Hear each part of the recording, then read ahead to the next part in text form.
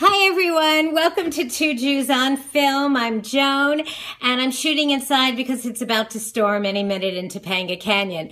Okay, I am reviewing Pitch Perfect 2, which is a sequel to Pitch Perfect 1. Now, I don't know if you've seen Pitch Perfect 1, but it doesn't matter. This film is so freaking good. Basically, it's about Al Cappella singers. Okay, it starts out Anna Kendrick's in it, Rebel Wilson, most of the cast is back. Okay, they have won the Bellas have won 3 national championships, and when the film starts out, they are in Lincoln Center performing for President Obama and Michelle's birthday bash. It's Obama's birthday. Okay, there's some really cool shots of Obama and Michelle. I mean, the reactions. The reactions are so good. And the Rebel Wilson character, she's that heavyset Australian comedian. She's up on, one of these, ropes that hang from the ceiling, and she's doing a Cirque du Soleil type act. Well, let's just say she has a wardrobe malfunction, and she winds up showing off one of her lady parts. Oh, look who came to visit Alfie. You all know which lady part I'm talking about. Not the one that Janet Jackson showed off. It's that one. Anyway, it's a big, Obama and Michelle's reaction is priceless. Anyway, it's a really big faux pas, to say the least.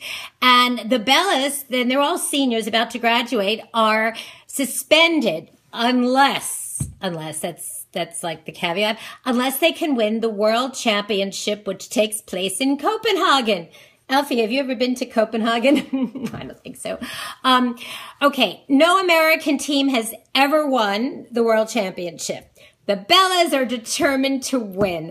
And oh my God, their main competition is this German group, and they are so funny. And there's this gorgeous, tall German woman that no matter how hard Anna Kendrick tries to stay angry at her, she keeps doing things like, "Oh my God, your sweat smells like cinnamon.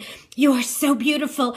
I'm not gay. I don't know why. I just find you so stunning." You have to see it. It's very, very funny. The singing is great. The directing is great. The characters are great. In fact, it was directed by Elizabeth Banks, who's in it. She plays this news commentator opposite John, I think his name is John Higgins or John Michael Higgins, and he is a totally politically incorrect commentary.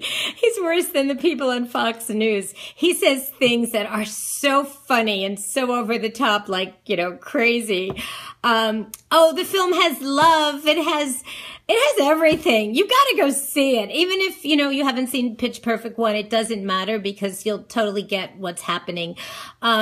It's about what are you going to do when you get out of college? Here you have all this fame, but you can't be a Bella forever. So, and it hits friendship, and it hits a lot of really cool topics. And for that reason, because I loved it so much, I am giving Pitch Perfect 2, 1, 2, 3, 4, wait a minute. Where's my other bagel? 5 bagels out of 5 with lox, cream cheese, capers, the works.